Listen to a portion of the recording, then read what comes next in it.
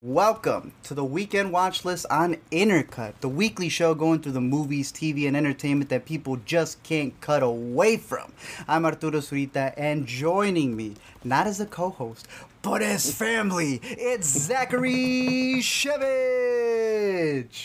I feel so welcomed into the family. You know, it's just a growing right family. Every week we get more members around for the barbecue and some Coronas. The Thanksgiving's gonna be pretty massive for us, but Yeah, I see you. big table. You know, you're not in your same location there, but you still made sure to bring in the Fast X merch right there, and the George Foreman, which we have not covered. Exactly. This is the most coverage that big George Foreman's going to get on our show is me putting a mini poster up in the background. I don't know if you even got a chance to see it. I haven't had the chance to go to the theaters. It's out on VOD, so I guess I will have to see it eventually. Yeah, that flipped fast. Yeah, that did not do 12 rounds.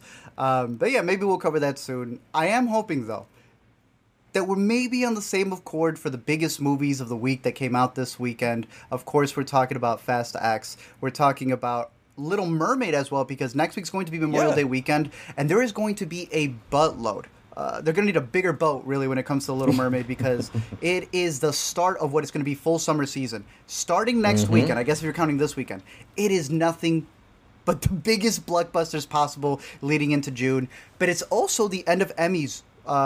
What is it? The voter registration? Consideration, or the voter consideration cutoff. Eligibility window, yeah. You have to have premiered your show, or not premiered your show, but aired your show before June in order for it to be considered for the Emmys window. And that includes shows that are going on right now. Like, the Succession finale is happening at the end of this week. But if they waited until June, that would be part of next year's Emmys window. So that's why you see all these shows cramming their runtimes into the end of May. You had even mentioned that that's the reason Barry played an episode early in order to. I didn't realize that I miscalculated it earlier. Now we're getting Succession finale and Barry finale back to back this Sunday. I don't know how I'm emotionally going to prepare for all of that. And of course, you have the Yellow Jackets finale, the Ted Lasso finale, the Mrs. Davis finale. It's going to be way too much. So we're covering all the movies in this jam-packed episode right here. So let's begin it with the biggest one of this weekend, one that people were saying was a flop. At $350 million, I think is what it made opening weekend. If that's a flop, please send those numbers our way. Fast X is the newest one in the Fast and Furious franchise, a movie that just decided to be the greatest hits of everything else. Part of this movie is just Fast 5, which I don't know if you have a favorite.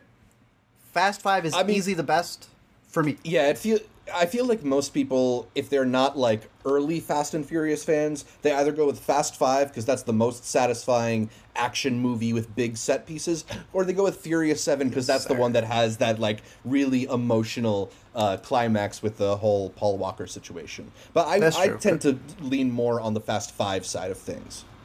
So I'm curious. I came out of this one and I was just like, yo, I think this might be the best one since Furious 7. Further that, I think it may be the best one since Fast 5. Where are you landing? Is it too fast or too goofy? I think I agree with you, actually. I pretty much enjoyed this one and maybe enjoyed it a bit more than I expected to. Just like, I'm going to borrow a point from my buddy Brett on the Roger Ebert and Me podcast that these movies are a lot like cinematic McDonald's. And sometimes you go to McDonald's and it feels gross and you feel greasy afterwards and you hate that you made that decision to get it.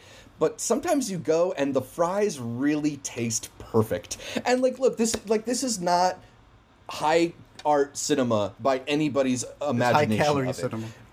Exactly. And it gets the job done. It is like good, tasty garbage. None of the actors look like they're on location. Most of them look like they're not in the same room with each other. A lot of it is CGI, just sort of action pieces instead of any of the like real tangible stuff. But I think it's like epic in a way and grand, and at this point, they have so many people who have been in this franchise at one point or the other that they're basically able to like Avengers Infinity War this and bring in anytime they need to have someone like for a small scene to stitch things together to the next scene, they bring in like an Oscar-winning actor. Which is insane. Enjoyable. The only thing is, like, a lot of those performances are then, like, surrounded by Vin Diesel doing his best to be, like, brooding and contain a world within him, and he just doesn't really have that depth. But these movies don't really go that deep either, so it's not like a huge loss. I found it to be mostly enjoyable. I thought the first big action set piece through the streets of Italy was like a lot of fun, in a similar way to the Rio de Janeiro one was. Yeah, but it's mostly it's goofy, and I like particularly in the history of the franchise where you've had a lot of big and famous names in the villain role. Getting Jason Momoa to do basically like a slightly effeminate Joker character, it's maybe my favorite villain in the history of the series. In rewatching it, it is beat for beat Joker. We're cutting up the LME right now, dude. It is insane how far he went into it. One of my favorite aspects of it that I haven't seen a lot of people cover is that even his car is the opposite make to Dom's car. They went down to little details where this man is easily not just the best villain of this franchise. This is probably one of my favorite performances, just over-the-top performances of this year. He made the movie for me. I thought the way that they were able to slip him in. Performance? I was trying to think that. Like, I think I enjoyed him here more than anywhere else. They always make fun of him in... Dune is really good. But the way they make fun of him in Aquaman for being like my man, you can you can sense that he had a little bit of humor to him. They finally unleash him in a way where a lot of the stuff that he does here is improv. I did not realize that the part with his tooth, him pulling out his tooth, him getting slapped around, those were things he was making up on set. And I'm like, dude, we need more of that. I don't want to see you scripted. I don't want to see you brooding. I love seeing this over-the-top character that he was bringing in.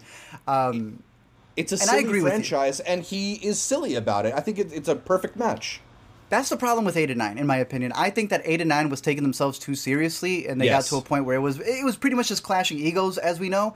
Fast X does this thing where it breaks the fourth wall. And I've been seeing a lot of people, Zach, who have been given some other franchises passes for certain kills and people who should not have come back. Scream 6. For certain fourth wall breaks that have been happening.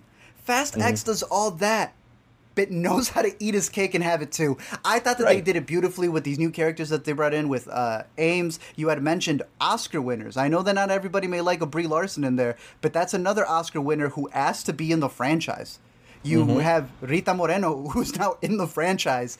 All of these people who want to be a part of the family, and they may not always bring the biggest aspect to it, but the fact that they've been able to kind of have a smorgasbord of having so many storylines happen at once. Like when we were breaking it down, you have like Dom having a whole storyline while like Letty's over here doing just one fight throughout the entire movie for days. Then you have the London crew who's just goofing around, meeting different cameos here and there. Like you said, it's an MCU movie where, to me, they've just become Christian Avengers at this point. They do everything by faith.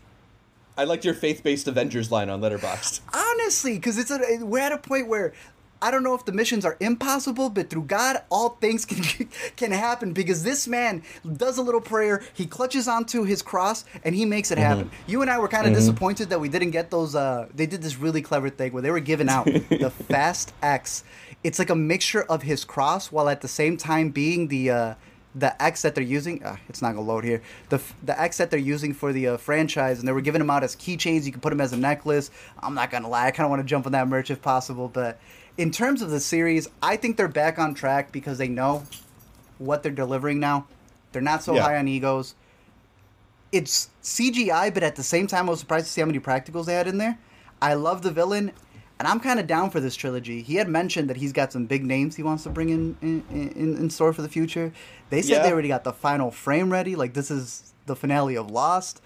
I'm all in, man. I've got my gear shift and drive. I'm ready to see what they have in store. But I saw that it was pretty mixed reviews for a lot of people. And I think it's weird that a lot of people are criticizing, right? But they're criticizing it for the weirdest reasons, as if this isn't the 10th movie where we're all over the top now. It's like looking at an MCU movie and going, trees? Trees don't talk. Trees don't talk. I just kind of don't see why you would give a pass to some of the previous installments of this franchise, but not this one specifically. Because this one, to me, feels like the right mix of elements you want in a goofy car-forward action movie like this one. And yeah, it's as we sort of mentioned, it borrows heavily not just from Joker for inspiration for Jason Momoa, Avengers Infinity War for kind of the way things are left. It even feels like it has elements of like Top Gun Maverick in like the old guys still got it. But there is one line, yes. Yeah, but it works, and it's. I don't know if I want to see the full trilogy. I think they could wrap this up in one more movie. But it was supposed to be 2, yeah. Yeah, I mean, obviously there was a whole bunch of scuttlebutt about Justin Lin leaving the franchise midway through, and Louis Leterrier assuming the directing reins. How do you think the boy did stepping up into the director's chair for Fast 10? Oh, my man killed it. If anything, there wasn't enough transporter in there. I wanted to see more of a reunion there, but they leave it so that there's definitely going to be a lot more. Did you? Yeah. I thought he did a great job, but did you like the cliffhanger aspect of it? Because I was embracing myself for it, knowing that they were going to do this trilogy thing. I don't know how your audience was. My audience was like mixed to it. Half of them could not believe it. Some were waiting there not for an after credit scene, but because they thought it was going to continue.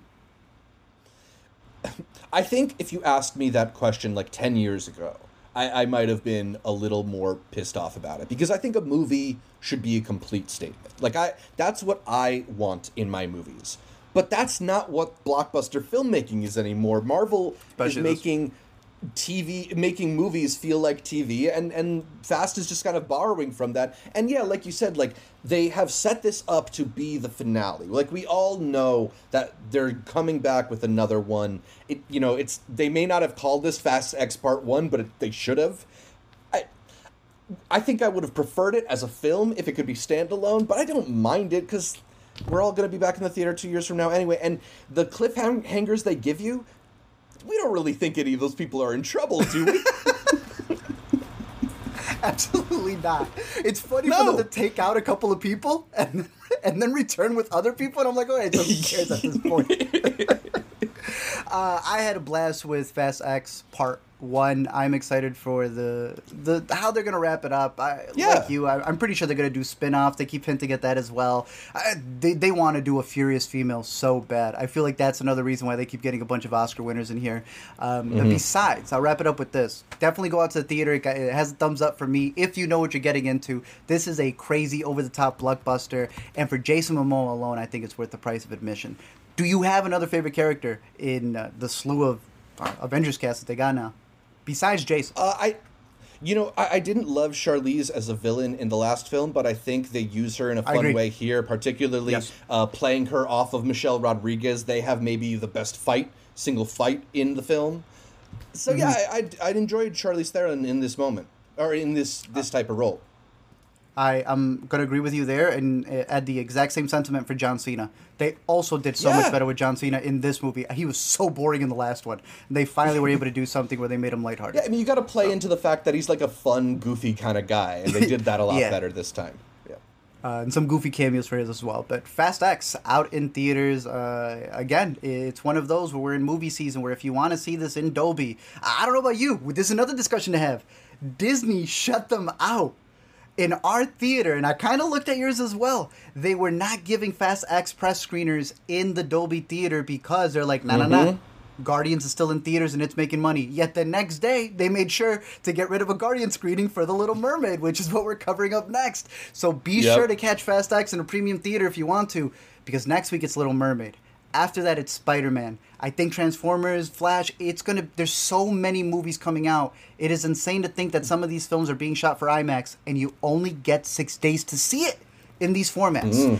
The Little Mermaid, right off the bat. Should people go see this in theaters? And if so, is it worth the combo price to see it in Adobe, Screen X, whatever they may have out there? Well, look, it's a musical, right? And if you are going to see it, then it's worth doing it with the best sound you can. I think particularly the one of the main things I was impressed by was how well Halle was able to perform these songs. She completely ate those songs up. Part of Your World, that's one of the best versions of it I maybe have ever heard. Did we have doubts, though? All the talk. All the noise. That wasn't the thing that we doubted, right? Right? That's why everybody skirted around that. They knew, she was going to kill it. All that being said, I think so. So I think this is the best Disney live action adaptation outside of Pete's Dragon. That's not necessarily a high compliment, but I do think it is the. I do think it is the most successful of them, and I think that, you know, a lot of the things that bring these live action adaptations down is the way that they take like beautifully rendered creatures and characters and colors and worlds, and they make it all drab and dull and uninspired looking. And there's a lot of that in the beginning. I think the underwater stuff all looks pretty bad. Once they get on land, I kind of started to feel the film a little bit more. I started to get into the groove a little more, kind of sticking to the base story that people know was like sweet and fun, and Halle's very, very good in that role. You know, it's not necessarily the best film, and I still would recommend people watch just the animated version over it, but it's solid, not dude. As... I didn't think it was nearly as bad as some of these ones that we've had recently. It is leagues better than what they did with The Lion King. I would argue yes, and I would say that nothing has stooped as low. I hate the Beauty and the Beast growl that they do at the end of that movie. Yeah. It just makes it so goofy. There are moments where they get close to it here, but it's a pretty standard, decent adaptation for it. I feel you on the opening shots where it's like people were arguing about it being too dark. The moment you get above water, it's maybe too bright. I would say that when they do the under the sea song, they went all out. I almost got to shout out one of the persons who commented on my review. I don't even know how to get to my review, Zach. They click on your eye thing over there. Oh, there's an eye thing. Yeah, click on the eye. Here? I think that'll open. Yeah. Look at that. Thank you, Zach, for teaching me how to use Letterboxd. I like this comment right here. I can't wait for the animated remake is exactly what I was thinking when they were animating the Under the Sea sequence, because they go all out with it. Having Daveed Diggs isn't going to hurt either. That is another person who came in and absolutely ate it up, because this is a man who, coming out of the Hamilton fame and obviously through clipping, also having Lin-Manuel come in to do a lot of the songs, he was able to deliver that. I'll also give a shout out. We were a little mixed here between us two, but I'm curious what you thought of the guy who came in to play Prince Eric, because to me, I thought they ripped him out of the animated movie, and he also killed the extra song they gave him. Yeah, I mean, I think the new songs, definitely there's like a chasm between how iconic the originals are and the new songs that just don't quite feel the same. I think the performance of it was good, and like I mean, I just think the songs aren't quite the same magic personally. For sure, but that's not because of the performance, because I think all the performances were good. It's just that, I don't know, they do add length to a film that was originally much breezier. You know, that's the one thing that I will say, is that I don't know if a story this simple needs to be around 2 hours long. Yeah, because the original movie is surprisingly so short, and there's like, they just go through it. They trim out everything that you don't need in that film, and it covers a lot of ground. You're adding an hour here, right? There's a point where they're doing the kiss the girl scene where I thought they were about to, you know, just wrap up the movie there, and I'm like, oh no, there's a whole other hour. They gotta have this crab work overtime. But look, I liked the extra songs that they brought in. They weren't distracting, which I guess is like the best compliment I could give it. I think they fit really well. There's this one where they do a very interesting concept, because obviously she loses her voice when she's above water, and I thought the way they filmed that was pretty smart. Then you remember it's Lin-Manuel, and he comes up with one for the Scuttlebutt song, and look, my mom and my sister liked it, so I feel that major audiences are really going to vibe with it, but that's when it reminded me, oh, that's right, he is working on new songs for this movie. He always has this thing where he can't help but to go back and do the Hamilton rap thing. And there's just something about Awkwafina. I am not an Awkwafina hater. We are not Awkwafina haters on this podcast. But I don't like her in Disney movies. I hate when they Disneyfy her. I like her being in something like Renfield. I like her being even dramatic roles, like in The Farewell. The Farewell. Man. Yeah. It's a little straight. I know she has a career as a rapper, but a little bit weird to give her some bars while Daveed Diggs is right there. He's right there. He could do it better. They give him one little bit, and when he gives that one verse, I mean, he goes through it like the amount of bars that she goes through in 10 seconds. But I wanted to see more from him instead of Awkwafina here doing some bars. But for the most part, the music I think delivers. If you're curious in this movie in any way, shape, or form, I think catching it in Dolby for the sound mixing, our chairs were thumping any time that Ursula appeared on screen, who also was not bad, played by Melissa McCarthy. The colors, her voice. I don't know if there was some tampering in there, but she delivered on the song as well. It's worth the full price of admission for the sound alone. And I would even argue some of the colors. The story changes. Would say one thing that I noticed is I think Twitter compression and YouTube compression is doing this movie pretty dirty. It is not nearly as like drab and dark on the big screen as it was. It's also you're going to upload what you want to see. Yeah. Right. You're going to argue about, whatever angle you want to come at it. But for the most part, if you're watching this in a proper projection, it looks pretty decent. I like it. The props, the sets, all of it. They did not go cheap. Yeah, the one thing is I really hope that we can just put an end to the photorealistic animal design because it is hurting these movies so much. When you have when you have like a full human and they're next to a photorealistic sized crab, you can't even see the crab's mouth moving. It's sort of like, is Daveed Diggs doing voiceover right now, or is that supposed to be Sebastian? His big at the end of Under the Sea. It's supposed to be this funny moment because Sebastian is working so hard to do this song, and then he's panting because he's tired. You can't even see the crab breathing. The joke, it's just like a weird ASMR video all of a sudden with Daveed Diggs just like heavy breathing into the microphone. Man. Can you just like double the size of their eyes and mouths and leave it at that? It would be so much better. Sebastian grew on me, man. I'm sorry to say. There was something about the way they animated him. It was so goofy. I believe you 100% with Flounder. Yeah. He looked like a dead fish the whole movie. Maybe it's just Daveed's voice, man. It definitely doesn't compete with the animated version at all. Yeah. I'm not even saying that. But I thought it was going to be as horrendous as what they did with Flounder, but at a certain point, I just felt with the crab. It's just the character of Sebastian that I just really like. They have this man working overtime, taking care of kids. He has a degree. He shouldn't be out there. Right. I do think it worked okay when it was in the close-ups, like when you can actually see the details on his face. But when he's just a tiny dot floating next to Ariel, you can't really see any of those details. Yeah. Yeah, there's even moments where she's crying underwater. You're not noticing a damn thing there. But yeah, overall, like I had mentioned, there is some story changes, for these adaptations.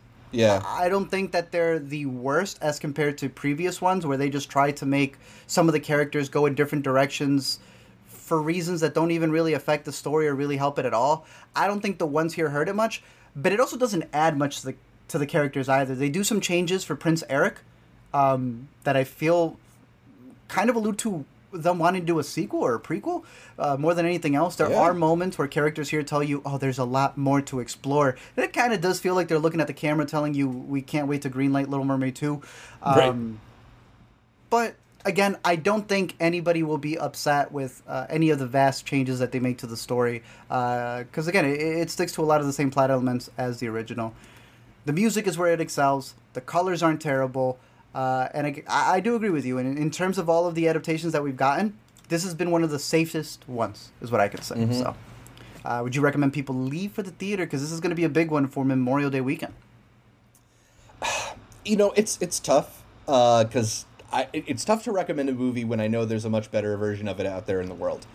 And it's so good. It lives up. Yeah. It still holds up. But I don't think this is a bad time. I kind of enjoyed it. I thought it was cool to see Hallie. There's definitely going to be a lot of little girls who see Hallie on the big screen and feel it very emotionally. So, when she hits that one note towards the end of part of your world, I got to be honest, I had a tear in my eye. Like she really killed it. And maybe that's enough. Maybe that's enough to get you in the theater. For sure. The Little Mermaid, I recommend it in Dolby if you're there for the music, but catch the original on Disney+. It's a pretty solid movie. I can see why they want to remake it. But that will be out next week. There's also on the 24th, there's going to be some early screenings to it. I saw on Fandango, so in case you're a super fan, try to catch it there. They might give you some swag. Who knows? Sometimes they give you that. Moving on to some other quick little titles that we've had some mentions for are now kind of getting a full release. This, I think, is out near you. We're getting it slowly released these upcoming weekends, but we talked a little bit about Sanctuary last week, a movie that kind of takes place pretty much all in a hotel per se. Yeah. Between a guy who's about to have the succession handed on to him as he's going to be the Yeah. CEO of this hotel chain, resort chain, and his dominatrix, and kind of the difficulty of what happens when you try to fire her. I know you kind of felt similarly to me, where we kind of enjoyed the performances. We thought it was a very interesting story, but maybe we're just missing a little bit more. For me, it was more so, all right, I got it. Boo-hoo. Maybe you should have tied this up a little bit better, boy. There's a really fun back and forth to it. I think like there's a lot of really delicious bits of dialogue. Like if I was an aspiring actor, I would want to rip scenes from this to do like in acting classes and stuff like that. But yeah, we sort of agreed that the place that the movie ends kind of feels like it could have maybe been the middle of the film. Like I want to explore a little bit more. I want to get a little bit deeper. I still think it's absolutely worth going out to the theater for not just how like kind of delicious and lurid it is, but Margot Qualley and Chris Abbott are both really, really good here. Margot particularly. I don't know if I've enjoyed her more. I think Margot was a standout in this one as well. Yeah. Margaret, sorry. We got to see this at the Music Box. I think it's a pretty good one to catch as a matinee price at our house theater. But he just reminded me of he was like a lost Logan. A lost Roy child. Specifically Roman is who I would put him as. In terms of not being able to handle what he has in store for him. But I had also mentioned Piercing, another movie Christopher Abbott was in. That'd be a perfect twofer to watch. Nice. With these back-to-back. But Sanctuary, out in limited release as it comes out. Honestly, this one also goes hand in hand with it. Master Gardener, another weird one that we got to catch at the New York Film Festival. It is the newest by Paul Schrader, who says he's going to be collabing with Tarantino pretty soon. But this is supposed to be the end of a trilogy, 4 movies. I can't remember the run he was going on of these like very interpersonal tales of forgiveness and such. It was first Reformed, the card counter, in this, the like kind of Lonely Man trilogy with all these men writing in their diaries to themselves. Is this man not the loneliest? Oh yeah, I mean it feels like. Well, what's weird is while the characters are getting darker and darker, starting with Ethan Hawke's priest going to the Abu Ghraib torture, and now Joel Edgerton is a Proud Boy. This is weirdly like the more hopeful of the three. There's kind of like a too strange, hopeful. Yeah, there's like a strange sweetness to it that personally feels like poorly calculated to me. I don't know if they got the ingredients just right. I don't know if you saw this report that came out this week that TIFF actually rejected this film. And Cameron Bailey, the head of the festival, said that it was over concerns over the way that the movie handles racism, because it's a very kind of confrontational movie, given that it's about Joel Edgerton's Proud Boy character kind of developing a relationship with a young black woman. So I don't know if I would have... Yeah. Kicked it out? No, finish your point. I did not know about that. Really, Cameron? Right, like that's the kind of thing that I feel like it's not like it's an explicitly racist movie or whatever. It's something that like maybe you can let audiences decide what's going on here. Didn't y'all have that Joker movie that y'all claimed WB was going to take away because they didn't have the copyright to it, but you couldn't allow? Yeah. Man, that's ridiculous. They played Skin. Mm-hmm. The movie where what's his name? Yeah, Skin is a much worse depiction of race. Way worse. They sympathize with his entire family. That is a weird thing. Interesting. When we saw this at the New York Film Festival, we went in not knowing that he was supposed to be that. It almost plays it off as a reveal, but the trailer just does let you know that. And there is a specific sequence halfway the climax of the movie. I fully call it a climax of the movie, where our entire audience at 8, 9 o'clock in the morning at New York, something like that, just fell flat. Someone laughed. Someone was disgusted. I felt some people leave, and this was the one where we were sitting front row. Alina had to chug my cup of coffee because she could not believe what we were watching on screen. It is a little over the top, so I'm not surprised that there was pushback to it. But banning it is kind of weird. Interesting. I'd be curious to see more takes on this one, especially because of that one scene. Look, Paul Schrader is a provocateur, right? Like, he makes films that are very interesting, and they're always about, like, hot-button issues. And I think he's doing a really risky thing here in trying to explore what is our capacity for forgiveness, and are some people irredeemable? And I feel like there's going to be a lot of audiences who watch this movie and feel the same thing. So maybe that means this is a successful movie, but like it is. I don't know. Like a lot of the scenes feel very stilted in the way the dialogue is delivered, which is not unusual for Paul Schrader, but it just side characters out of the film. Yeah. I mean, I this is one of those movies that I like to say like is a lot better when you have already watched it than when you're watching it, because when you're watching it, it feels kind of laughable at certain points. You would say Joel Edgerton gave a solid performance, though. I do think so. I think he's solid in the film. You know, he takes that sort of understated, very internalized characters that Paul Schrader likes to put at the center of his films and gives him a depth and gives him layers that feel understandable. I guess I just wish the script was a little bit more solid here. I agree with that. To me, Sigourney Weaver was maybe a little too good. She was a little too good in this movie. Yeah. For what she was playing there. So, Master Gardener, out in limited. If you're curious on it, if you've seen the other ones in this trilogy, we said it is, wrap it up. Finish this one. I think it's the one that probably tests your patience, if not more than the other ones. So, Master Gardener, out in theaters. But let's wrap up some of the theatrical releases with what is on the horizon. All movies that we have had the chance to see in festivals, and we will be talking about it probably until the end of the year. Zach, one of your favorites from Sundance was You Hurt My Feelings, the newest one with Julie Louis-Dreyfus, a comedy with some heart into it as well. Yeah, I mean, I think it's a really fun but like honest look at navigating difficulties in adult relationships, right? Because this isn't a movie about a couple that needs to break up or people who have discovered really awful truths about each other. It's about sort of like navigating uncomfortable moments, because this is a film about Julie Louis-Dreyfus playing a writer who overhears her husband saying that he doesn't like her latest novel. And it gets into all those kind of like insecurities and things that go unsaid in relationships and the ways in which we maybe sacrifice parts of ourselves for the benefit of others. And if you have been in a relationship, if you are in a relationship, a lot of those feelings will feel really familiar in a way that I think feels very novel in film. I can't think of a lot of other films that navigate terrain like this. You know, Force Majeure is one that I compared this one to, but Force Majeure is a lot more scathing and a lot more existential in the types of questions this is asking. This, I've been calling and the real Force Majeure. The real right. one, not the one she was in, not the remix. Exactly, not Downhill. I feel that one. Yeah, this one feels a lot cozier, a lot warmer. I would say that while the laughs are darker in Force Majeure, there are more of them in You Hurt My Feelings. And I really, really responded to this one. I just think it's absolutely lovely, and I think most people will get something out of it.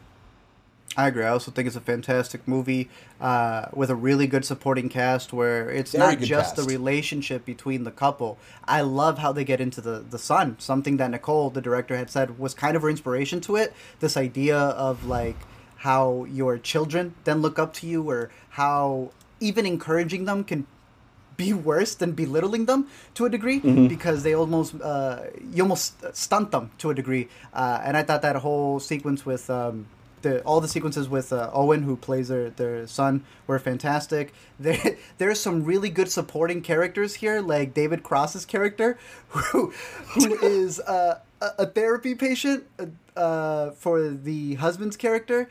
Their whole running gag was hilarious. Michaela Watkins as the sister, I thought delivered some of the funniest lines as well. Just overall, I think that this is a solid movie that at 93 minutes delivers. I'm looking forward to watching it again. I would go back to the theater to watch this one. I'm starting to watch Veep as well, bro. I don't know if you heard. Dude. That's a pretty decent show. A pretty good show. Yeah, I wonder if the writer of that show has gone on to make other HBO shows that we like. So You Hurt My Feelings. Do you know if it's going to be limited? Because I know some people in the chat already know they're not going to get it. It's A24. It's A24. That's right, it is A24. Yeah. So I feel like it's not going to be super, super limited, but yeah, it's not going to be in like 1,000 theaters or whatever it is. As a comedy drama, this is going to be one of the standouts of the year for sure. So hopefully people are able to catch this one, because I think it's a really solid movie, and I know Zach definitely loved it. Probably still in your top 10 of the year, right? Absolutely, it is. Yeah. For sure. So you hurt my feelings in theaters right in time for Memorial Day weekend. One that I know Zach will be there, seated to catch, even though he's already seen a link to this. The Wrath of Becky, the sequel. Yes, the sequel to Becky. What, pandemic times, I want to say, is when this movie came out. Yeah. This is when nobody was releasing their movies in theaters, and the country was having an uprising. Right in the summer, they said, you know what this world needs? It needs Lulu Wilson killing Nazis. And what better Nazi than Kevin James? In probably the best role that he's had in a long time. He killed it as the Nazi in several ways. And I also thought Lulu Wilson was kind of fun in that movie. Was it a great movie? No. But it was a good time that I did not expect to become a franchise. Everything that was good in Becky, they are fully aware in Wrath of Becky, and maybe to its detriment. I think it's equal to it. Zach, I don't know your comparison between the first one to this new one, but we had the chance to catch this at South by, where they were very particular that we were allowed to watch it and not review it. But now it is out, so we can do whatever we want. Yeah. Wrath of Becky, does it deliver to the Becky fans out there, or should they just wait for streaming on this one? I think the Becky fans will probably enjoy it, but maybe other people would find it a little bit thin. To me, I think this is a movie where you spend most of your time just waiting for the kills to happen, and there's not like a lot of them. And it's not like they are like that exciting either. It's a lot of just kind of spinning its wheels to set up the next moment. And I just didn't find those moments to be like that worthy of the wait. I found it to be thin. I found it to be kind of boring. Sean William Scott is pretty cool playing against type, but like there's not much for him to do but die. I don't know. I didn't really vibe with the expanded Becky universe, especially the latter half of this film, and the way that they leave her character just feels like ridiculous and honestly a bit stupid to me. Wow, that's right. Yeah. Yeah. I'm remembering the ending to this movie. They're trying to Fast and Furious the Becky franchise. I could just say that. They're trying to put it up a notch. Sean William Scott doesn't compare. I think that's where you really have a fall. In order to have Becky really stand out as this young girl who's attacking people, you, one, need a villain who's going to be over the top, which I think, what's his name again, Paul Blart was able to bring. Because there were some lines he said in that first one that were out of pocket. Sean William Scott, I mean, he's playing a type that we know in real life, so I think that's all they got going for it, which I don't think is the strongest point that they could have. But you also have the fact that Lulu Wilson is getting older, so that novelty of the first movie is kind of going away. So, which is why I think they're trying to pivot into it being something else as they expand on sequels.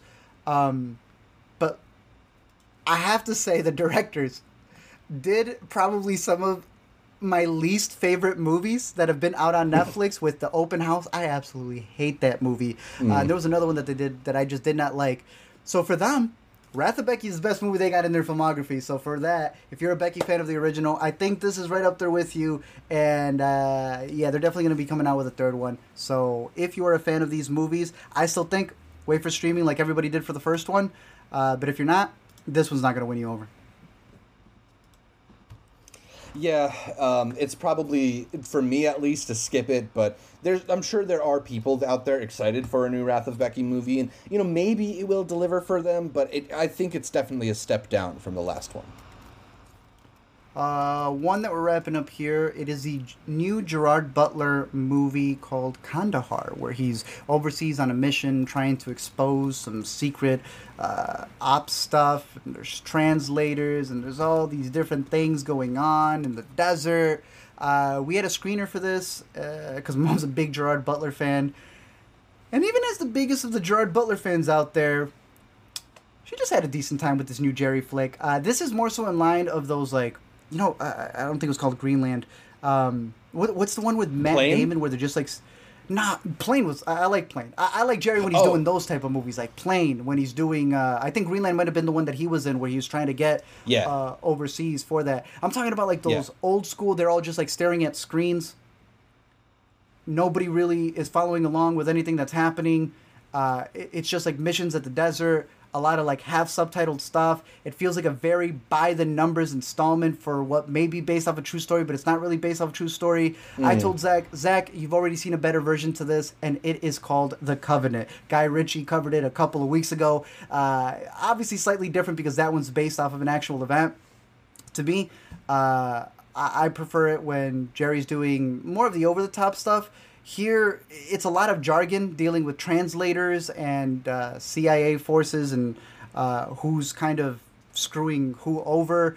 I do need to rewatch this one because there are sequences where you have the Taliban getting very upset at the Americans coming in while they're already speaking English in their private meetings. So it's like the movie isn't even that committed for what it's trying to stand for. But if you're, I'm blanking on what, it's a Matt Damon movie that this reminded me of. Green Zone, maybe? Oh, that one. Yeah, right? yeah. The fact I can't remember it is exactly what I'm going to be doing with this one when the next one comes out and I go, Kandahar? What was it called, Zach? That's what this is going to fulfill for that. But it is another film that's going to be out in theaters that I guess is counter-marketing to the Fast X's of the world, The Little Mermaid. I see Josh mentioning Machine Gun Preacher. That's what I wish he had in store for us this weekend instead. But I guess a decent action thriller for those who want it. Kandahar.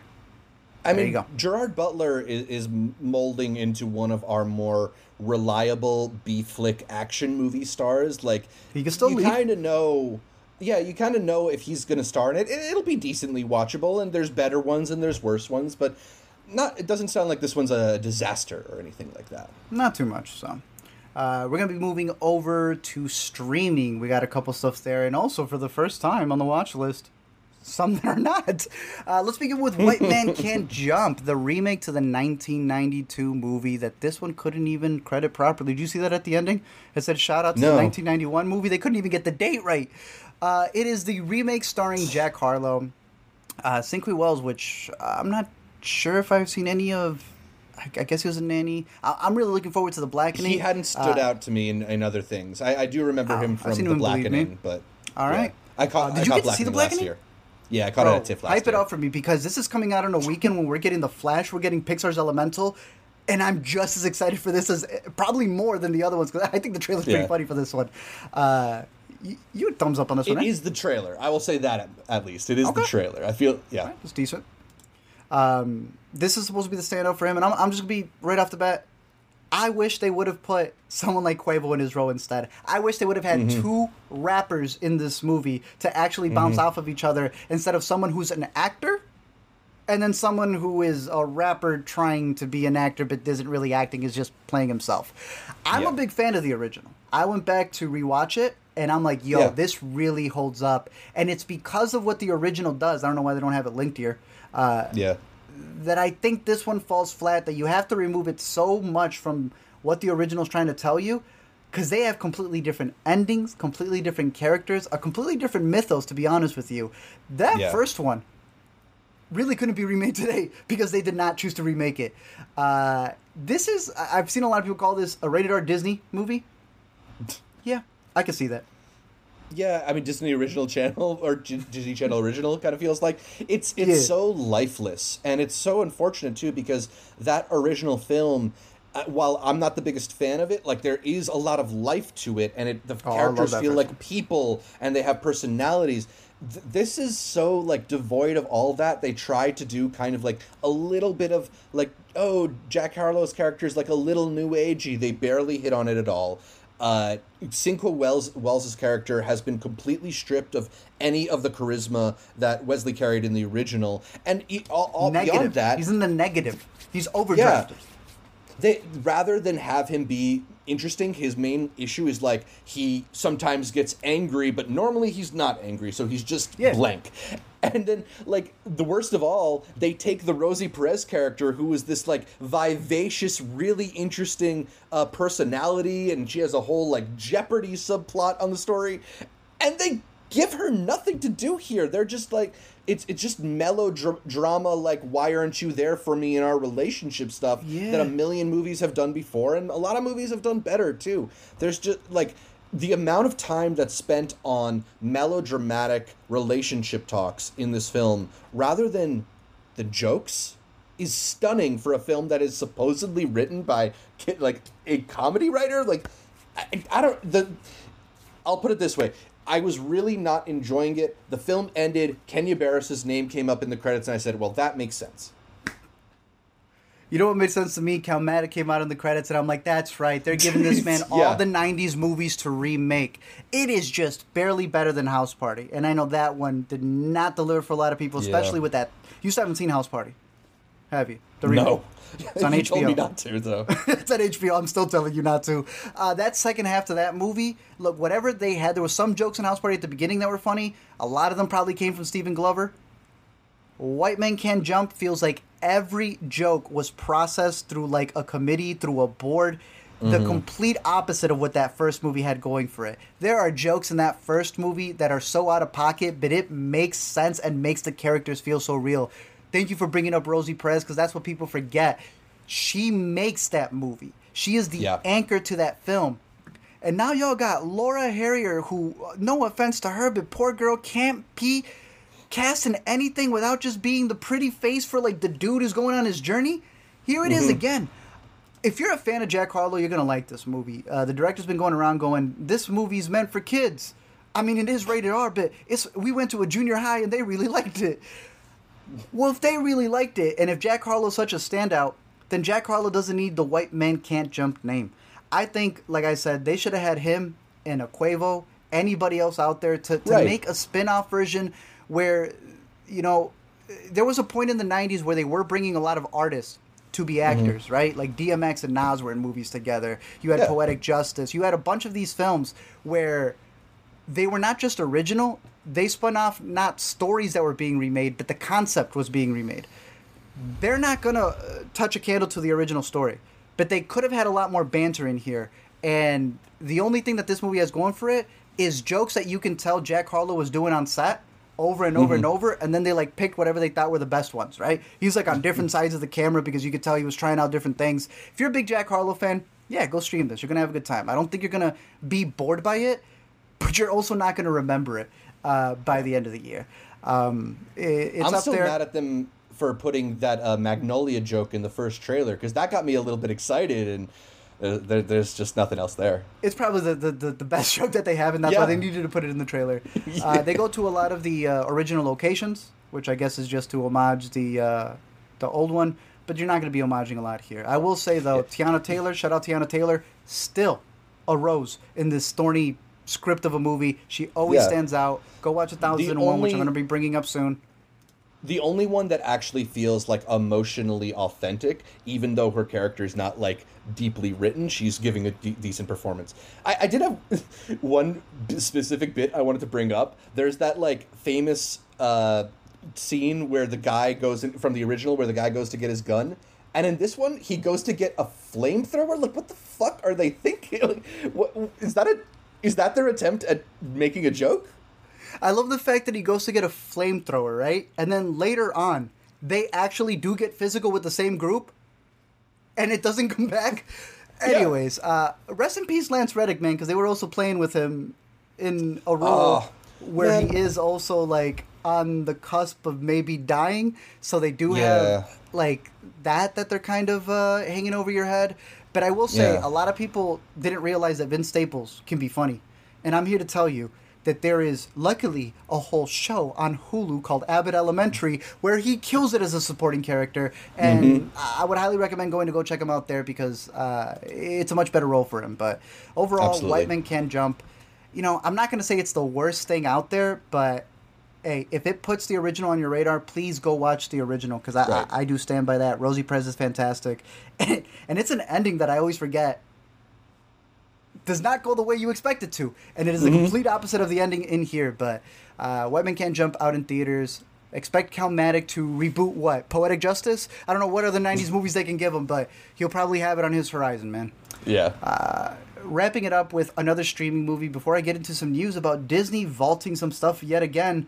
There was a South by Film documentary called Love to You, Donna Summer. It is directed by the daughter of Donna Summers. So you do have that profile kind of piece where they're definitely doing a lot of, brushing up on some mistakes she may have made, kind of talking on her behalf. And I'm not the biggest fan of when documentaries do that. But as a profile piece, bro, they start talking about, like, the main song about the summer. But then they go through so much of her catalog, stacked with hits. For that alone and the creative process of it, I think it's worth checking out. But I wanted it to get a little bit deeper. Roger Ross Williams is also a dude who recently just did his first feature after doing a lot of documentaries in Cassandro, another Sundance pick. But he's usually a documentarian. They kept it pretty how would I put it? PG in terms of how deep they went into her life. I think they could have gone a little bit deeper into it. But nonetheless, it's sitting on HBO. It was a South by selection. And just for the clearing of all the songs that she had, I think it's worth catching. Because on Hulu and on Disney, they are looking to remove 50 movies that include documentaries, that include profiles on their own people.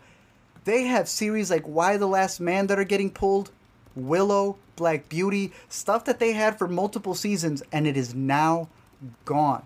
We have talked about this being an issue in the past. We had talked about, HBO getting rid of, or Warner Bros. Getting rid of the Batgirl movie for tax reasons. Yeah. They are pulling the same card here. Here is a list, Zach, that I'll be showing as you give me your thoughts on this. Because nothing is safe when it comes to streaming. I guess the Cheaper by the Dozen remake? Yeah, right? That didn't last very long. That's the thing that's the most surprising about this is how many shows and movies are things that have been greenlit in the past, 2-3 years. Like, they gave up on them before they really had any and not that I think that, this whatever just came out.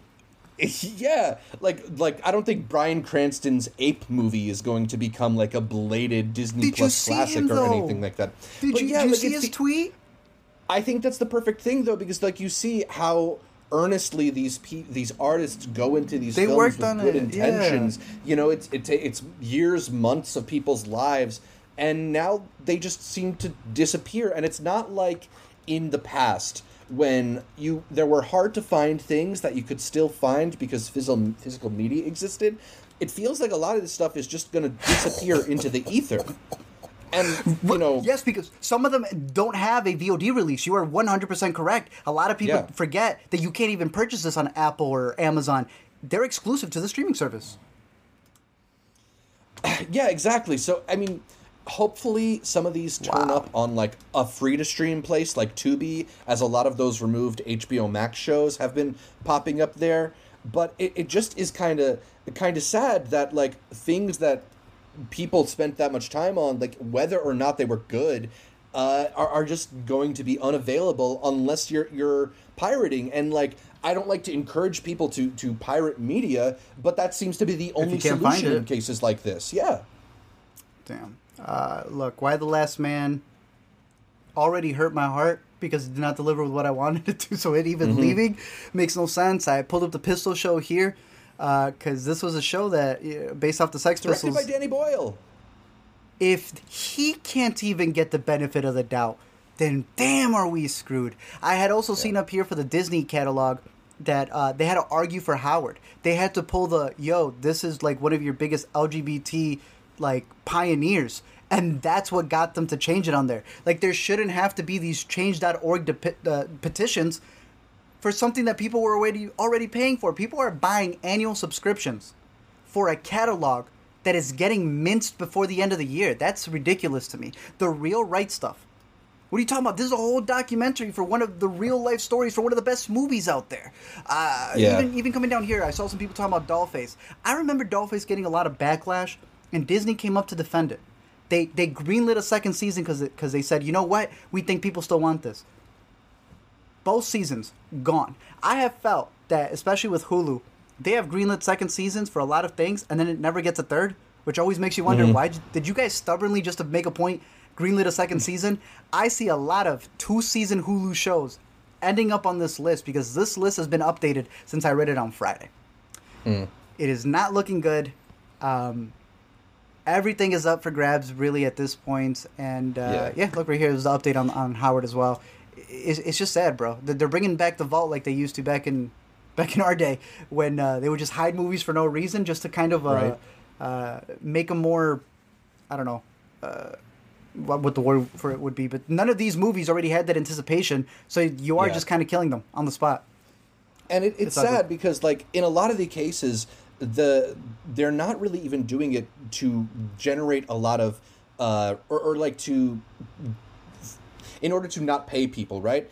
A lot of these shows they're either already don't not paying have people. That's why they're marching. Yeah, exactly. They either don't have residuals on a lot of these shows, or they have very small residuals. The reason they're taking these off is to say that they lost value in like a tax write-off. It's not even, and it's just so backwards and so like anti-art that it's terrible. And I mean, you know, when you see this stuff happening against the backdrop of the writer's strike, there's no wonder why, like, apparently over 70% of Americans like support the writer's strike. Like, we all see this stuff happening.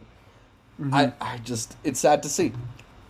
I think that's Iger. He came in. He's pitched ideas that are even worse than 50 movies and shows getting rid of. That man wants to get rid of Hulu completely. You saw The Bear? All back for season 2 streaming on the same day. They did that for season 1, which, like, sure, it's a under the radar show. They did, but my goodness. But the show's a hit now. Don't do that anymore. Get it. The Disney Plus also revealing that Loki will be weekly, but you know the ones where they were giving it the extra, I think it was Echo, all on the same day. So it's just really goofy to see what they stand for, then don't really stand for, don't commit to it, but. Hey, if you're curious on any of these, give them a watch before they disappear. And I guess look through the whole catalog because you don't know what the next thing is that's going to be added onto this list. Before we get to our picks for the week for what is going to be a jam-packed Memorial Day weekend, Zach, give a shout-out to the Intercuties over on our Patreon. Yeah, let's give a shout out to those wonderful people supporting the show, all the Intercuties out there. Our Academy level members are Tushar, Cademan, Connor, Pete, May, Ricky, Joe, Janicia, Tyler, and Benji. And, of course, a big thanks to the producer level patrons who are Yuden Veer, Sam, and Wiley. A big thanks to all of you for supporting our show, and to those of you who are in the live stream with us now, a quick reminder that you can also become a member over at patreon.com/intercutpod, where you can sign up for patron benefits like early access to the Intercut episode outlines, access to some private channels on the Intercut Discord, which you can join using a link in the description, and an invitation to our monthly patron Google meetings. Are we going to do the next one next week, or is it Memorial Day? So we maybe got to take it in June. I don't know. It's Memorial Day. We gotta observe our veterans like Roger Ebert next weekend, but we're gonna have to do a twofer for June because we're also leading up in June. We're leading into our what's going to be our best of the year so far as we get close to the 6 months. Our midway point, which is always the most exciting list to put together over here on our must-watch picks. But I am excited to see what we have in store because the last one for the A24 bracket is Among Us. Now that You Hurt My Feelings is about to come out, so we have some pretty good stuff and other preliminary brackets that we're gonna have to go through with the patrons because I like that they get to already see what's not being in there because I feel it's less pressure on us. I feel most of the time we get yelled at for what doesn't make the bracket over what actually wins the bracket. So we'll have a bunch of those on the horizon. But also a big shout out to everybody who's watching on the live chat. See some of the questions here that we'll answer. Did you guys review How to Blow Up a Pipeline? We did a couple of weeks ago. I know that was one of Zach's favorite picks, especially coming out of the festivals. And Burning Days. Burning Days, if I'm not mistaken, played at Chicago, and I did not get the chance to see it. It was getting rave reviews, so hearing you like that one is definitely making me want to put it higher on my watch list for sure. Let's see. I think Josh says Hollywood is an awful place. Do you agree? I'm not disagreeing.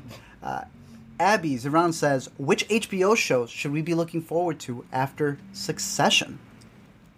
Would you know what's on the pipeline coming out for them? Like the one show that's coming to mind is.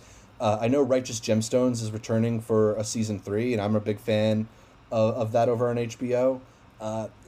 They've always got quality. It's just a matter of when those shows are coming back. Like, you know, we're definitely going to watch The Last of Us season 2, but we're probably not going to get that for another 18 months more with the writer's strike.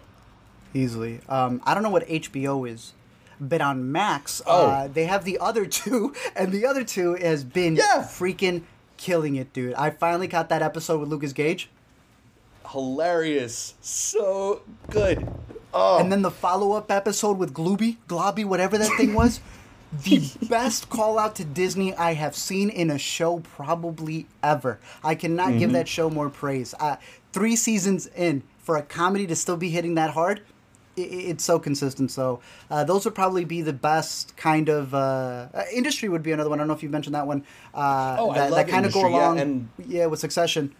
In terms they of announced a couple exciting cast shows. members for the new season of Industry as well. So that's cool. Really? Oh, okay. Devesh had also mentioned The Idol. Look, I know a lot of people are not looking forward to that one, and I think it's getting some buzz off of Cannes, if I'm not It's actually mistaken. premiering right now. Like, literally, I think in Cannes, they're watching it right now. I'm excited for it, dude. I think it's so dumb that he said he forgot how to sing.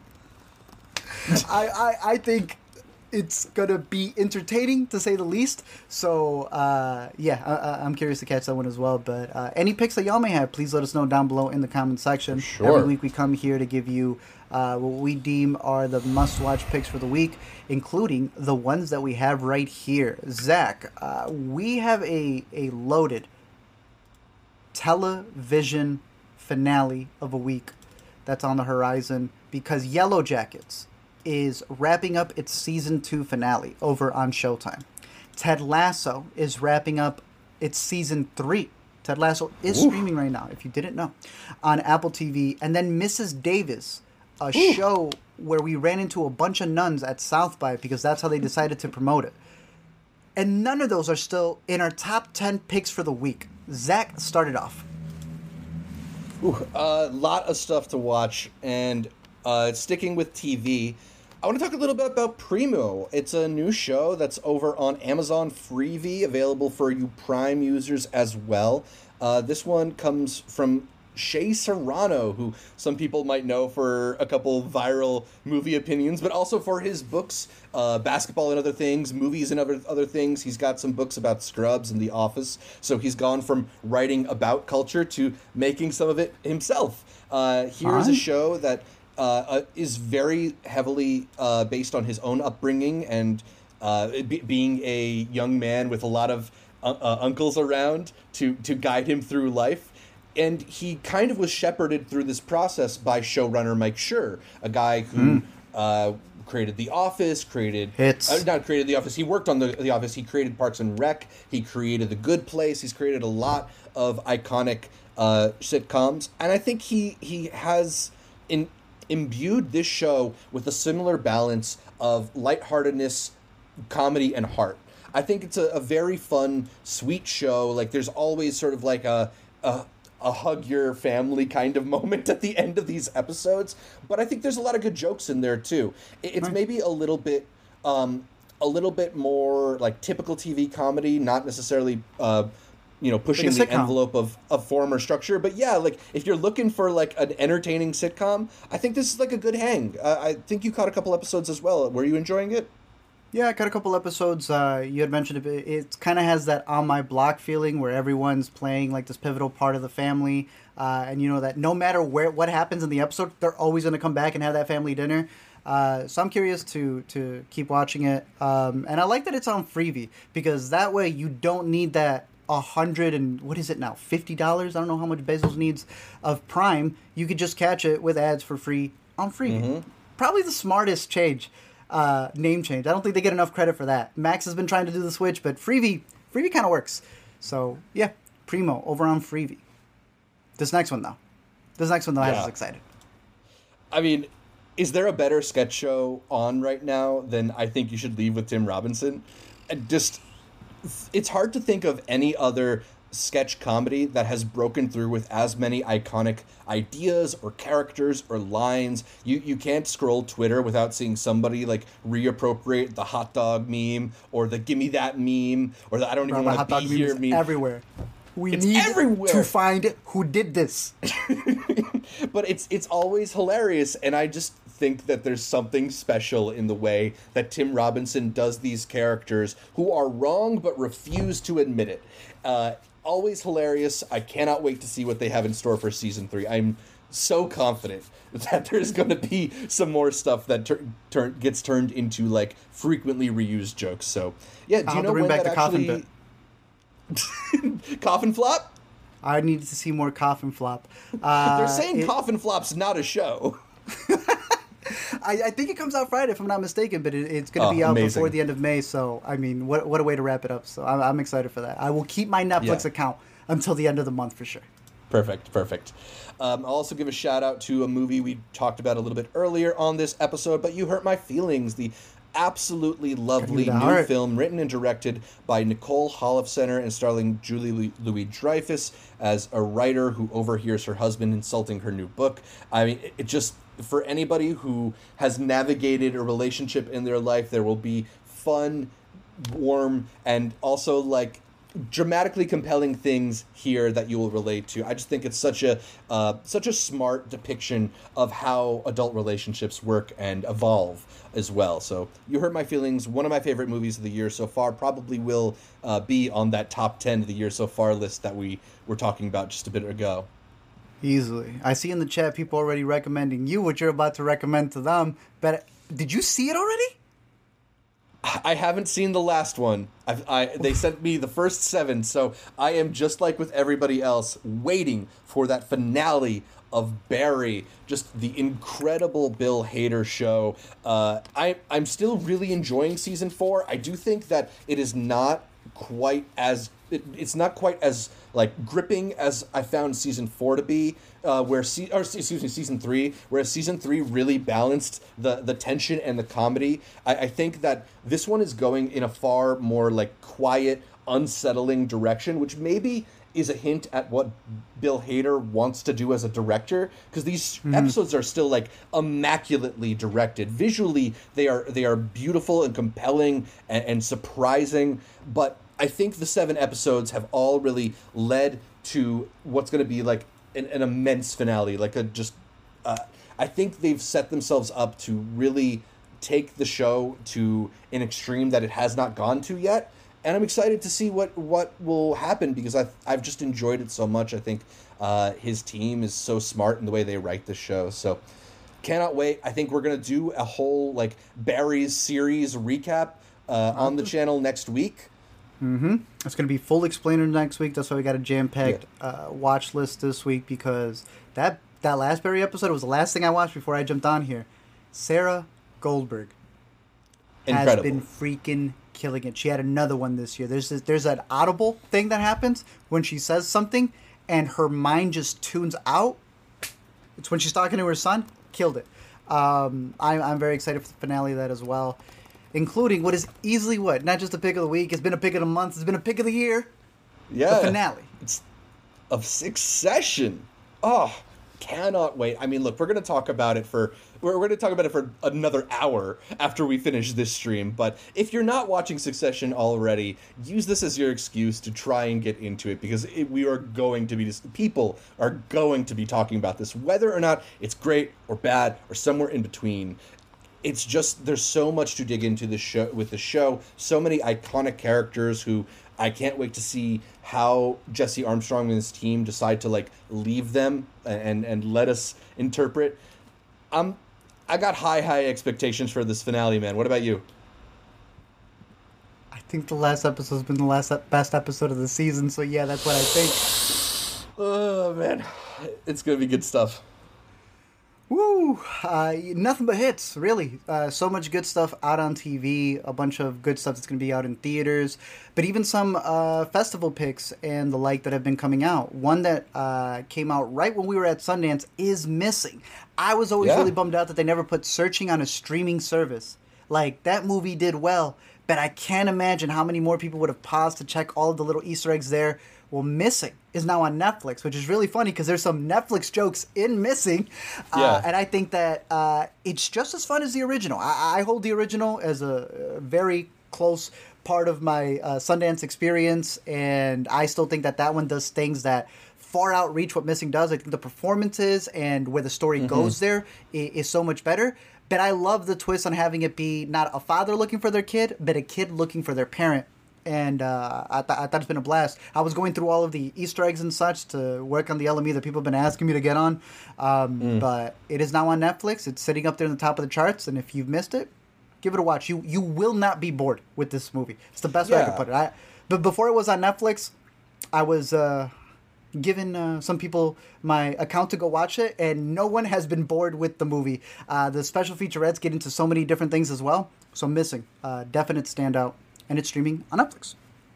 Yeah, I was a bit underwhelmed with it, but it is a intensely watchable film. Easily. 1001. I don't know where I got that this was going to go on Prime. It's been sitting in my head that this was going on Prime. It's a Focus Features film that had a release in theaters. Everyone who saw it liked it.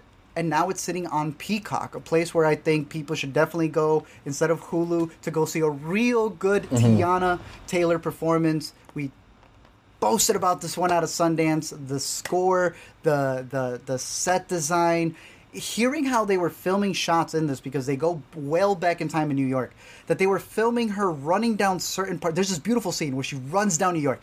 How they filmed that in 3 different segments blew my mind. So definitely go catch this movie.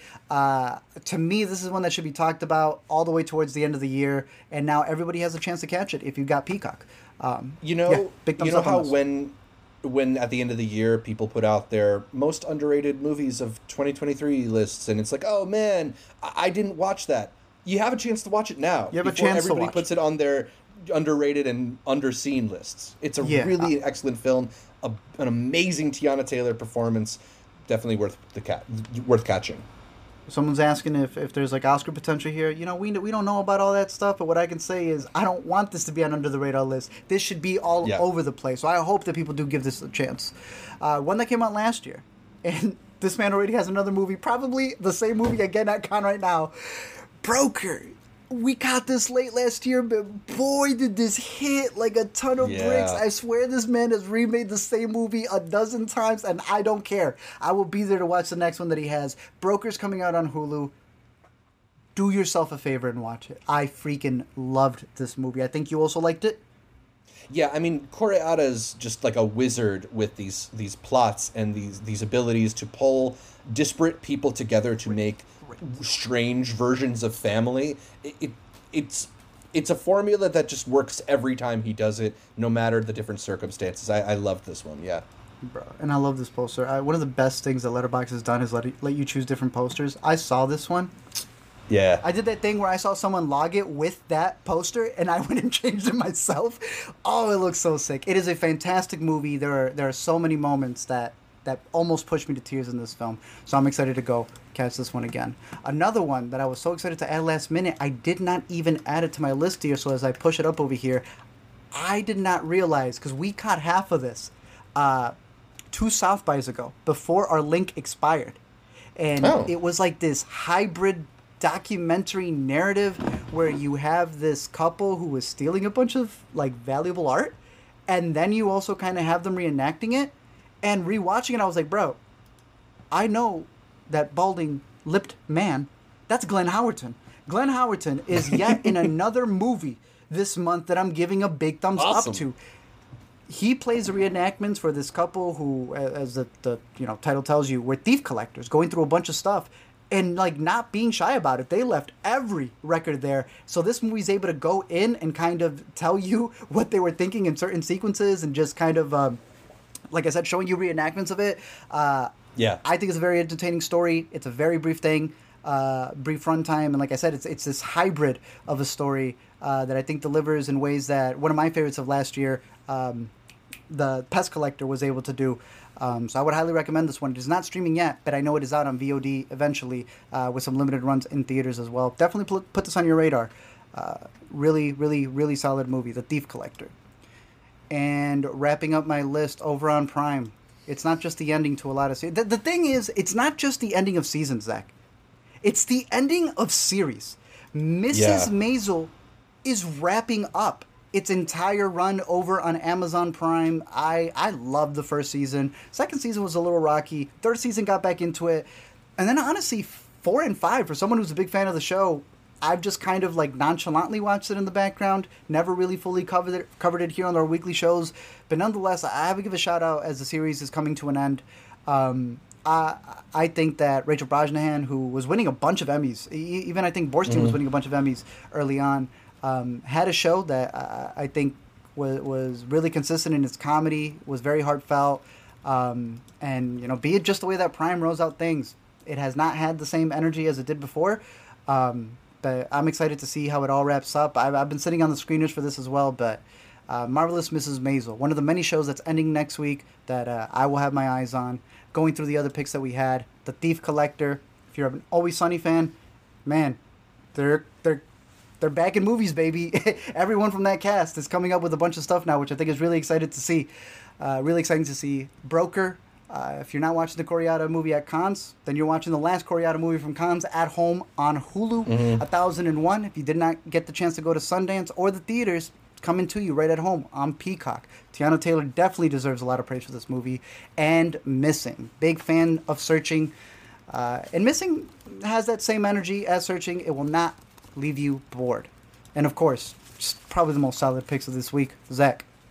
Yeah, the Succession finale. I mean, we will all be glued to our TVs. I don't think I have to recommend it to you, but I will recommend it to you anyway, as well as the Barry finale. Cannot wait to see how Bill Hader and co. decide to wrap up that show that has turned from one of my favorite comedies into one of my favorite dramas. You Hurt My Feelings, one of the best movies I've seen all year, one of my favorites out of Sundance, and just an absolutely lovely film. One of those movies that I think is extremely easy to recommend to just about anyone. I'd have a hard time imagining people seeing it and thinking it's awful.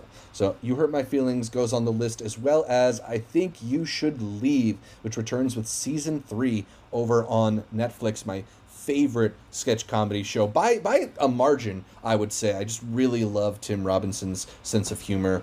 And then lastly, over on Amazon Prime or over on Freevee, if you want to catch it without paying for a subscription, check out Primo, a really lovely family sitcom and a good time from Shea Serrano and Mike Schur. Sounds great. That's it for this week's show, where we give you all of our recommendations. Zach, where can people find more from you? You can catch me at Zshevich on Twitter, Instagram, Letterboxd, wherever, or follow Multiplex Show on YouTube or TikTok for some new videos from me.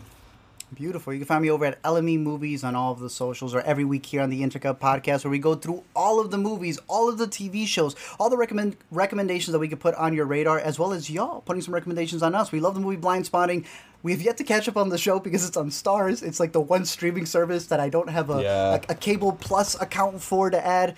But I've been curious on catching up with that one from as well. That's another one on Epix. But every week here, we look forward to catching up on all of the picks from all of the streaming services, theaters. A reminder that you can listen to every episode of the Intercut Podcast over on iTunes, Anchor, Spotify. Zach was showing me the stream chartable thing that we had to see all of the countries where I don't even know if I'll ever visit them, but it's cool to know that we're being listened to over there. Yeah. Again, you can watch all the live videos here, especially a big shout out to the chat, like I said, who gives us recommendations, who goes back and forth with us every Monday here. We will be doing a Succession one right after this one, so in case you haven't hopped on for those, in case you haven't watched Succession, if it's the one show we're covering weekly, that's the biggest recommendation we can give it. Yeah. A big shout out to all the Intercuties. What's up? I was going to say, let us know if there's a show that you think we should be covering weekly after Succession, too, because we only got one more week of it, so we got to figure out what's coming next. Do you feel like summer shows? Wait, which one? I was going to say maybe The Idol. I feel like you're going to be mad, bro. But that would be an interesting one. Might be a good stream that way. I'm excited for that show. Maybe it could be the writer's proof series that Hulu and ABC have, where it's going to be just all reality shows. There'll be a bunch of other ones that we'll be able to cover, or other after credits for all of the big blockbuster movies that are going to be coming out this summer, as we mentioned. But again, a big thank you to the Intercuties who listen live. A big shout out to all the patrons, to all of the iTunes listeners leaving us that 5-star review. Don't forget to leave us a comment, drop a like, follow all of the socials over at Intercut Pod. And until next time, keep watching movies. We'll send you some coronas.